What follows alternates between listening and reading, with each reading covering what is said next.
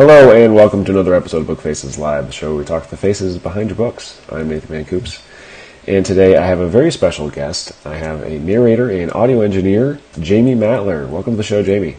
Thank you for having me. For anyone who is watching any of the links live, we did have to have a little bit of a restart, so apologies for anyone who's following this link and had trouble finding it in the beginning. But we are very excited to chat with Jamie today because Jamie is a talented professional and voice actor and engineer, and is here to help shed some light on the audiobook industry for us, especially those of us as readers and as writers who want to learn more about this process. So thank you so much for being here, Jamie. I really appreciate it. No, I'm excited. You and I have a professional relationship already because you have narrated one of my books, which I am thrilled about, which it turned out so amazingly. I'm really excited about it. But for those of people who don't know you already, could you give us a little bit about you, about Blackstone Publishing that you work for, and sort of some of the things you do? Yes. So my full-time job is as director-producer for Blackstone Publishing. I have a studio in New York City where I work with narrators every single day and authors, recording and directing audiobooks. I probably do somewhere around 80 audiobooks a year for Blackstone. Wow. I also do casting sometimes, just depending on if there's a project that maybe requires a lot of different narrators, or if my boss just has some extra stuff to hand off to me. So I do that as well. And I want to say about 5 years ago, I thought to myself, well, I love this so much. What if I narrated? What if I gave it a shot? So I had been full-time at a studio, and when I went freelance, I decided to give narrating a shot. So I've been doing that for about 5 years, and it was a long road. It's still a long road. Yeah.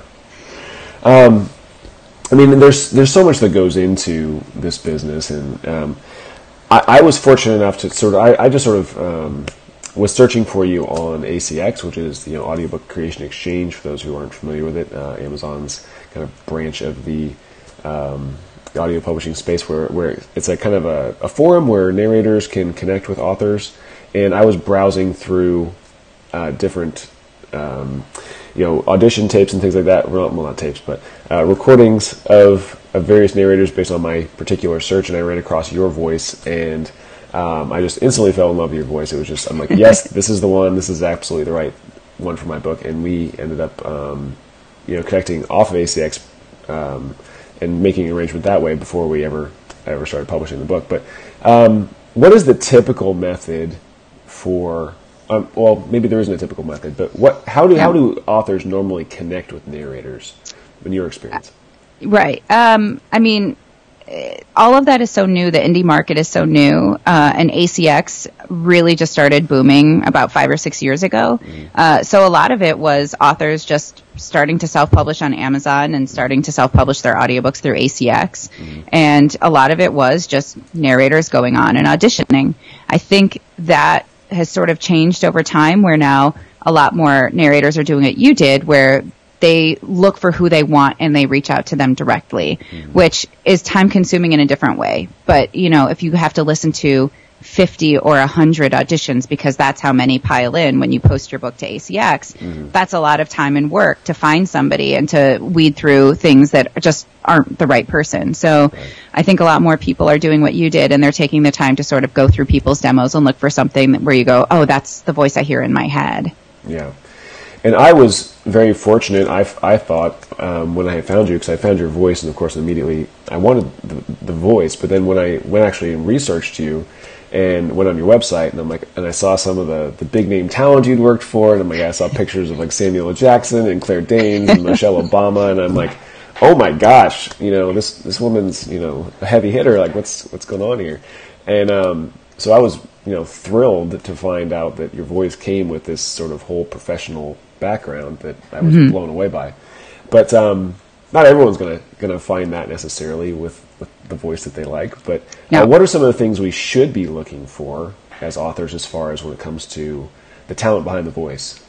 I think that's a really great question, because I found that sometimes authors will be drawn to voices that aren't necessarily great narrators because it sounds like they're excited when they're narrating, but a lot of narration is very subdued. It's very subtle. It should sound like how we speak. We're going to listen to somebody speak for 8, 10, 12 hours. You don't want to feel bombarded with excitement. You want someone to draw you in and make you lean in and listen to them. So I think making sure that you find someone that sounds very conversational, that sounds exactly like they would speak in real life when they're doing it. You don't want to find anything false. You don't want to hear someone overemphasizing their diction because it's weird. But a lot of people end up doing that because they think they have to be somebody else when they're narrating, but your biggest asset is that you're you. I'm not necessarily right for every audiobook. I'm surely not right for every audiobook as a narrator, but I am right for the books that I get hired for because people are looking for sort of a young sounding voice that has a little bit of edge to it. I've got a little bit of gravel. You know, my diction isn't great, but it's not bad. You can understand everything I'm saying. So every person as a narrator can be really good at this, but you should be yourself at this. So you want to find somebody that has the qualities you're looking for and sounds really authentic and natural. I think those are great points. And one of the things that I especially appreciate when we first started out kind of communicating about the characters in my book, we ended up swapping around some of the voices, I remember. Right? So you had sort of an angsty teenage boy voice, and you had done it in one of the demos. And I'm like, this is a great voice, but it needs to be this different character. This other boy is more angsty. Can he be the angsty one? And then can you come up with a different voice? And do you think that it's good as a narrator to sort of have certain almost like archetypes that you kind of draw on, like for your voice, or how do you do that? I definitely think that I like to call it the roster. You have your basic go-to roster of characters that you go to, but then you make variations on it. So angsty teenage boys. I sort of put a smirk on my face, and then I start talking like this, and this is like my angsty teenage boy voice. Yeah. But then, then you can start to sort of move that around and say, well, he's not just this lighthearted guy. Like, what if he's a little shy? And then you take this voice and you kind of change your face and your shoulders, and then he starts to sound a little more insecure. And you can just start to like make these little shifts and changes on these things that are very easy go-tos that I can do. But that voice can, move around and become a lot of different people. Yeah. But because there were 2 male characters in your book that were protagonists, I had to do something completely different from that because you didn't want them to get confused at all. So that was, the other boy wasn't at all even close to that. Right. Yeah. Yeah, which is something that I think obviously some authors wonder how to choose the gender of their narrator when they've got multiple characters and say, well, they've got to be able to do a male's voice, but they've also got to be able to do, adult male versus young girl. And one of the things that I was impressed by your talents, and I don't personally want someone to try to sound too hard like the other gender. I just want them almost to give them the impression of it. Like, can you give some advice for people like as far as what should they expect when they're getting someone to switch gender roles? I think that's actually, this is one of the main things that I work on with a lot of the students that I teach, because for both men and women, when you're a woman narrating a book, especially because there's so much romance on the market, we all end up doing romance books, and it says he had the deepest voice I'd ever heard in my life. And it becomes this little thing in your brain where you're like, oh my God, I have to make his voice so deep. And our first inclination is to try to make his voice sound like this. We try to make it sound really deep. One, it's not sustainable. 2, you can really hurt yourself. And 3, you're never going to sound like a man. That doesn't sound like a man. That sounds like a woman sounding awkwardly trying to sound like a man. Right. So what I usually try to do is keep most of my protagonists in this little range in my voice. So I've got high end and low end in my voice. And I'll put a guy right at the bottom end. I'll isolate him right here. This is my natural voice. And I'll put a woman up at the top end. And then when you hear my whole voice, you can see it's actually just the top and bottom of my natural voice. So I'm not moving things up and down, and it always sounds really natural. And it's not necessarily the deepest male voice, but all you really need is enough distinction to hear the difference between people. Yeah. And the same thing happens with men too. Men oftentimes, will like pitch women up too high, but like I don't have a high pitched voice for a woman. So we have to go back to this question of what do things sound like in real life? Yeah. So if a woman doesn't sound like this in real life, then you can't do that, right? Right. Yeah. I think that echoes back to what you said early on. If you like your normal speaking voice, if you like your narrator's typical speaking voice, you're probably going to like the high end and low end of that particular voice, and it's going to be pleasant sounding to your ears. So that's an interesting way to put it. I hadn't even thought of it that way, but that's perfect. So obviously you do some coaching as well, but yes. One of the things that, there's a lot of education and a lot of work that goes into your end of the business that the average author or reader probably doesn't necessarily understand. Some people think, audiobook, someone's just reading a book. But you're not just reading, you're performing a book. Yeah. Can you talk a little bit about what that involves as far as what you have to kind of bring to the table to even be in this game? That's a lot to unpack. Yeah. So when I'm coaching people, the main two things that I focus on are authenticity and comprehension. If you are doing anything that is inauthentic, it takes away from comprehending the moment. And that can be anything like some people will start to punch the words when they talk, and they'll end up with a rhythm, and this is antithetical to human speech. And it becomes hard to actually understand what a person's talking about because you're being lulled by a rhythm that has nothing to do with content. So everything that we're looking for is let's sound like real life. Let's be authentic and natural. And authentic and natural, it goes in a lot of directions. The same thing I just talked about with the voice, with not pitching things too high or too low. It's not natural. It's not authentic. Yeah. And then that also loses on comprehension, because if it doesn't sound like a real woman, then she's not able to have realistic emotional content. Or even just the asking of questions. If every question ends with a question going up, we sort of lose the comprehension of that moment, because we know when we hear something if it's a question, even if it's not asked like a question. Mm-hmm. And one of my favorite questions that I do in class is, what did you have for breakfast? So go ahead and ask me, what did you have for breakfast? What did you have for breakfast? Great. And now I have really bad breath. Now ask me again. What did you have for breakfast? Yeah, see, there's judgment in there. I know it's a question, right? Or like, I look okay, but you're feeling sick. Now go ahead and ask me again. If I'm feeling sick? You're feeling sick, but I look okay, and you want to know what I had for breakfast. Oh, what did you have for breakfast? Right? And then the emphasis changes. And so we're always going for that comprehension thing. It's not about just saying the words out loud. What did you have for breakfast? If I say it like that, I don't know if you're judging me, and I don't know if you feel sick. So we have to get to what this moment truly means. Yeah, that's really interesting. And this is something I think a lot of, I've heard this, at least in the indie space, and it's probably less, I guarantee it's less common in the traditional space, unless you're in maybe a nonfiction where the author reads the book. But some authors have considered trying to read their own books starting out, and obviously there's a lot of work that goes into this. Besides just the voice talent required, what are some of the technical requirements behind the scenes that you would say are like, how I want to phrase this question? You want to know requirements. Should an author narrate their own book? Why or why not? Yeah. What's the pro cons here? Yeah. So I love when an author reads a memoir. I think that's beautiful, perfect, and you don't have to sound like a professional. We don't expect it. We don't need it. Yeah. Because we want to hear you tell your story. Again, that goes back to that idea of authenticity. You don't have to put on a show or sound like a narrator or what you think is a narrator. I just need to hear you tell your story. So I love authors reading their own memoirs. Authors reading fiction, that's another story, although I did direct an author reading her fiction book that comes out, I think, on Tuesday. Okay.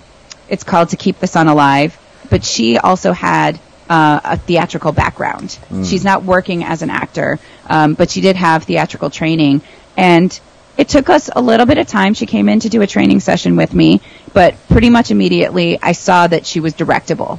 I'm not looking for perfection with authors. I'm always looking for directable.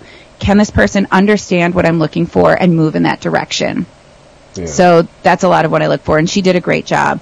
I would say for the most part, undertaking a fiction project as an author is a lot of headache. And I know a lot of authors, like, you hear voices in your head and you wrote these words and you want them said right. And I promise that a professional narrator is going to do it justice in a way that maybe an author can't quite express. Right. So I think that when it comes to fiction, you should hire an actor for sure. Yeah, I agree. That's the advice I always give anyone who asks me. And also just in the matter of time. Some people don't understand the amount of time and work behind the scenes that also goes into the editing and mastering of the recording, because people see the per finished hour number and the price and think, oh my gosh, $300, so much money, $500 a finished hour. Like, how can it cost that much money? But it might cost you more, like sitting there reading it yourself. Like, you might take all day to get an hour of audio done, whereas a professional narrator might be able to do it in 3. So can you talk a little bit about that, about the time behind the scenes and how that works? So when you have a per finished hour rate, and especially if you're talking about the indie market on stuff on ACX, you're not just paying for your narrator, you're paying for production costs as well, production and post-production. So let's just talk about a narrator first. We like to talk about things in ratios. So I would say the average narrator has a 2.5 to 1 ratio, 2.5 hours in the recording booth for 1 finished hour of audio. Most of the narrators on ACX are self-recording, and that ratio may go up a little higher. It may be more like 3 or 3.5. And some people are really super fast, and they are closer to 2 to 1. But I like to say on average, most people are 2.5 hours in the booth for 1 finished hour. So already, let's just say you're looking at $200 per finished hour. It took that person 2.5 hours to make that $200, right? And then you think, well, that's still a great amount of money. But they had to read the book ahead of time. They had to prep it. So, well, they're not really getting paid for their time in the booth. They're getting paid for their time in the booth plus their time prepping your book. And that could also be a 1 to 3 to 1 ratio, depending on how difficult it is. How much research do they have to do? How many terms do they have to look up? If it's fiction and it's lighthearted, there's going to be less research. But if there's French, if there's any Latin, if there's any complicated accents, if there's anything that they have to do sort of any research on, the time it takes to prep the book becomes a laborious task that they need compensation for. And then when you start to tack on production and post-production costs, it can get really expensive. So for me, I don't have a home studio. I go to my friend's studio out in Queens, and he gives me a self-record rate. So I actually have to pay for recording time, whereas a lot of people have their own booths, and so it's sort of free. So I have to include that rate into my record rate. And then there's also post-production. And post-production I usually think of as a 3 to 1 ratio as well. So if I have 1 finished hour of audio, it's going to take my editor 3 hours to edit and QC, which is quality control, that 1 hour of audio. Yeah. And I usually budget $75 per finished hour for that. So you're talking about $25 per hour for someone who has an elite skill to edit your audio, to master your audio, and also has enough skill in the English language to know when things are incorrect, when you pronounce things wrong, when you emphasize the wrong word and it passed on the wrong comprehension. You're talking about a skilled group of people putting these audiobooks together. Yeah, absolutely. So at the end of the day, I would say for me, like $325 to $350 per finished hour on ACX is about the lowest I can go and still make money doing it. Right. Yeah, and I think that's a valuable number for people to see because, and some people are members of the Screen Actors Guild or have minimum, dues, things like that you have to factor in if you're an actor. And also, of course, like you said, if people go too much lower than that, the quality of your finished product is going to, show. If people are just going on ACX and thinking, oh gosh, well, I can find somebody who's willing to do this for $50 to $100 a finished hour, your end result, it's definitely going to be a get what you pay for kind of a scenario. Yeah. You can lose quality on the talent, and you can also lose quality on just the audio itself. So you're paying for all of those different things. You want your stuff to sound as professional as possible. And unfortunately, nobody can work for free, Yeah. Speaking of audio quality, Matthew Taylor comments and called me out about being sick. So I do sound different today, Matthew. Yeah. Thanks for noticing. He says hello from Lincoln. Marilyn says, I love all your voices, Jamie. Very talented. Oh, thank you.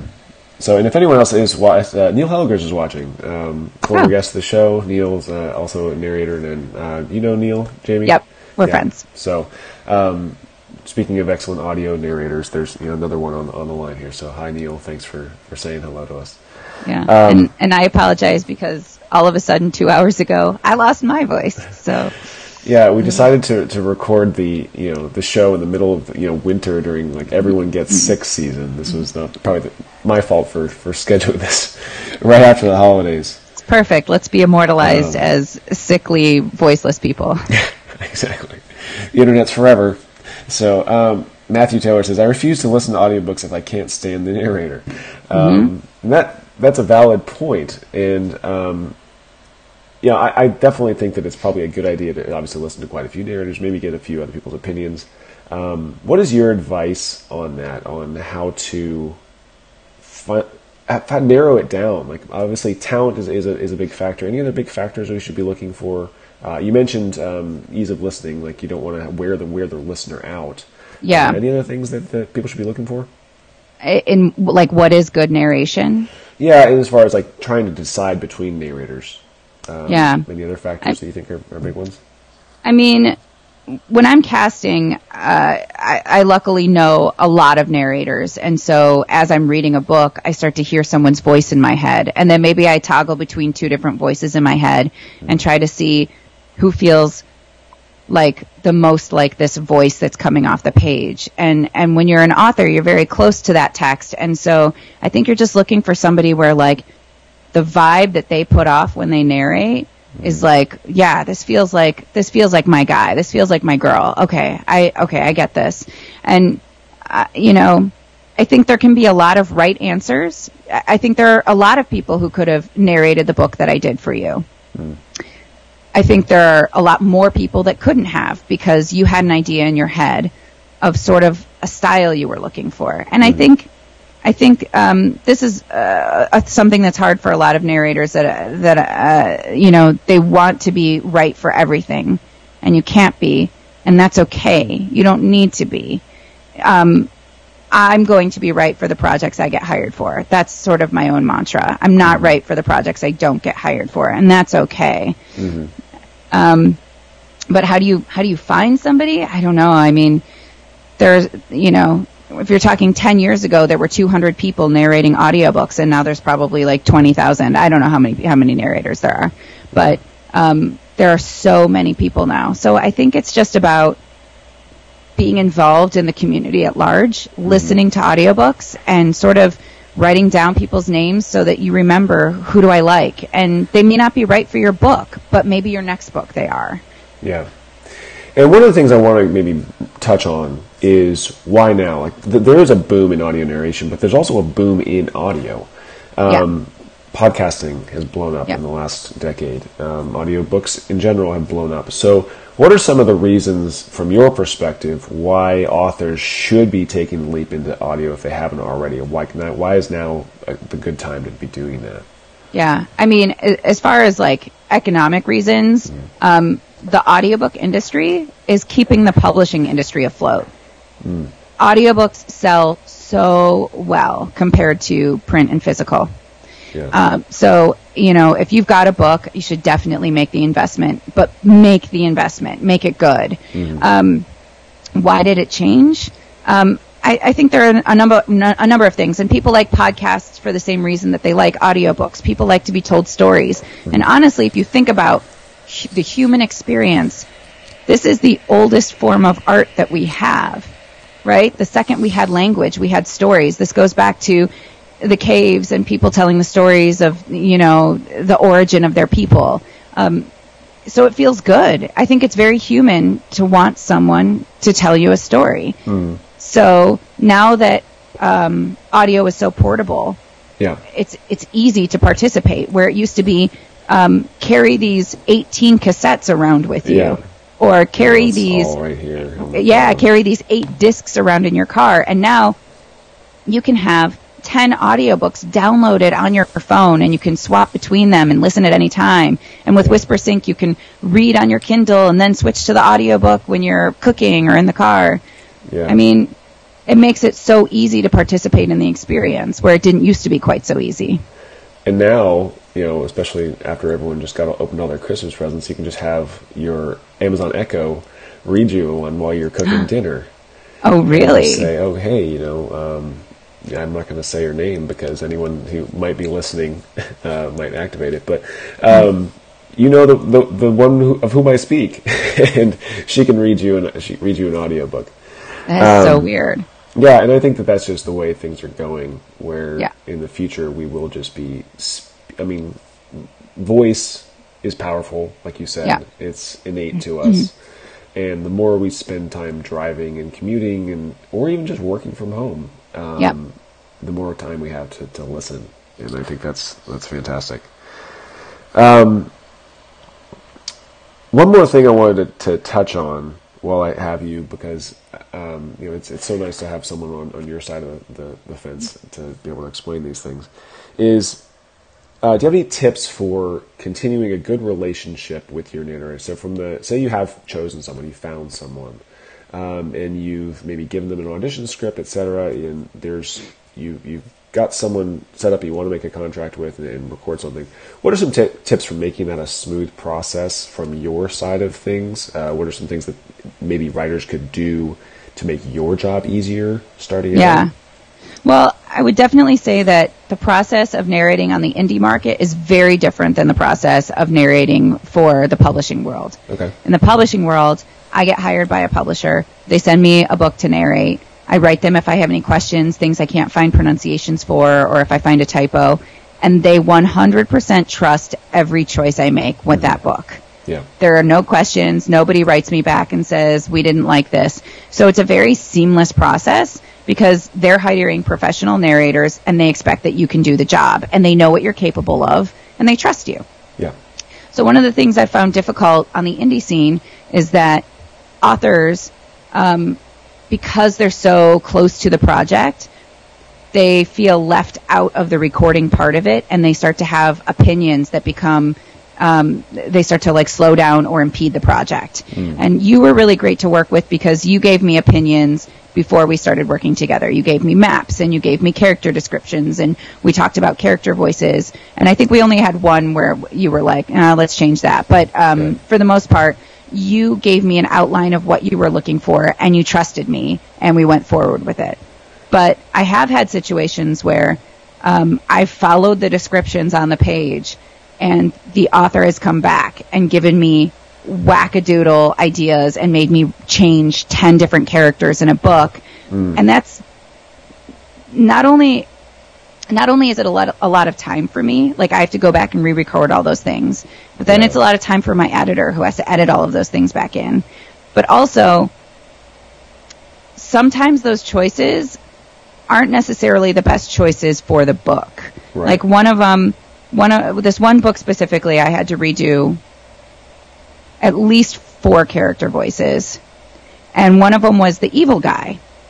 And the kids couldn't tell if the bad guy was good or bad the first time they met him. And so I wanted to give him a voice where he could be good or he could be bad, right? Yeah.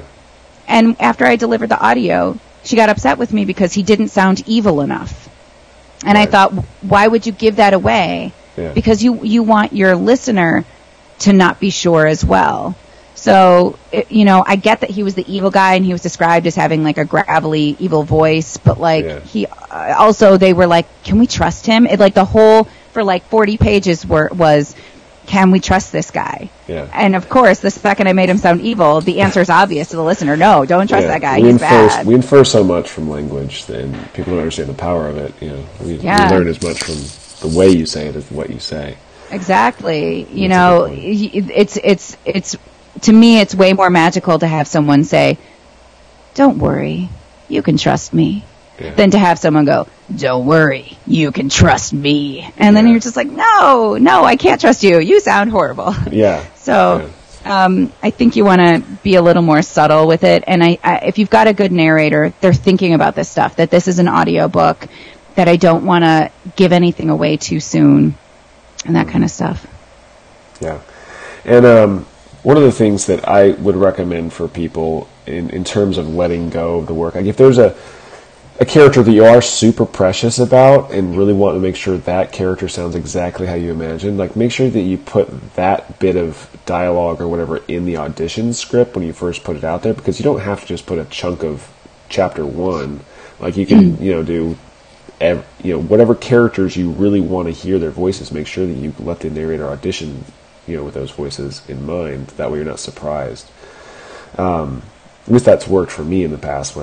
And also, I've been very pleasantly surprised by letting go and seeing, well, let's see what the narrator comes up with, because oftentimes, as occurs frequently in my career, if I just let go and let professionals be professionals, the results end up so much better than if I would have tried to control the process and come up with my ideas.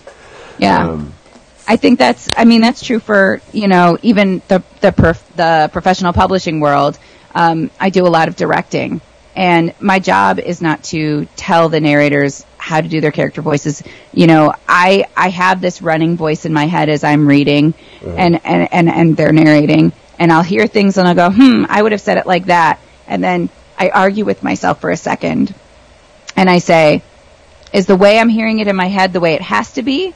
Or is the way I'm hearing it in my head a possibility? Mm-hmm. And if it's just a possibility, then I let them hold on to what they're doing. But my job is to keep making sure that nothing's getting dropped. They're forging ahead, and I'm just like, oh, here's a crumb. Oh, here's this. Oh, don't forget this. But it's really about getting out of the way of the actor, because they've got a lot on their plate when they're in the booth. They're juggling 50 characters. They have to breathe. They have to drink water. They have to swallow. They have to remember the plot. They have to remember what's coming in a page. Is this foreshadowing? They have to do dialogue where they're going between two different characters seamlessly.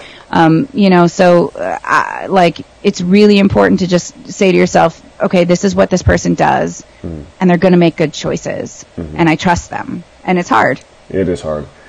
But it's a treat, too, though, for the author, because if you just let go, and when you go to listen to this, to proofread it, for example, you're going to get a nice, pleasant surprise of the way people have taken characters, and you're hearing your book come to life in an entirely new way. Yeah. And it's new to you, which is so surprising when you're the author of the book. I'm I wrote this book, and I'm still, sounding surprised. I'm getting a new treat from this performance. So that was just a lot of fun as far as the experience on my end, I know. Yeah. I've listened to Faster Than Falling, my book, several times. As I prep to write more books, of course, you have to catch back up, and audio is a great way to be I'm just going to listen to it again instead of rereading it, and gets you back in the mood a little bit easier. Yeah, that way too. And I'm curious, because I do know some narrators that I work with. They're working on book 17 or book 20 of the same series, and they've told me that they have such a tight relationship with that author has sort of written characters based on what that narrator can do. Yeah. So they start to they've felt that the character has come alive in a way that they hadn't expect, and it made that character sort of shift and change and become a certain type of thing. Or, oh, I know what this person's capable of. I'm going to give them this fun thing to play with. And I think that's really interesting too, that it can actually make an author think of things in a different way than they would have expected. Yeah. And I actually have started considering how I phrase my sentences slightly based on my narrator. How will this sound when my narrator tries to say it? Is this a tongue twister? And Neil has called me out on it before, I know. I might have mentioned it in a previous episode. I got an email from Neil one time that just had one line that said, "Tarnished brass backsplash." And it said, "You bastard." Oh, that sounds like Neil.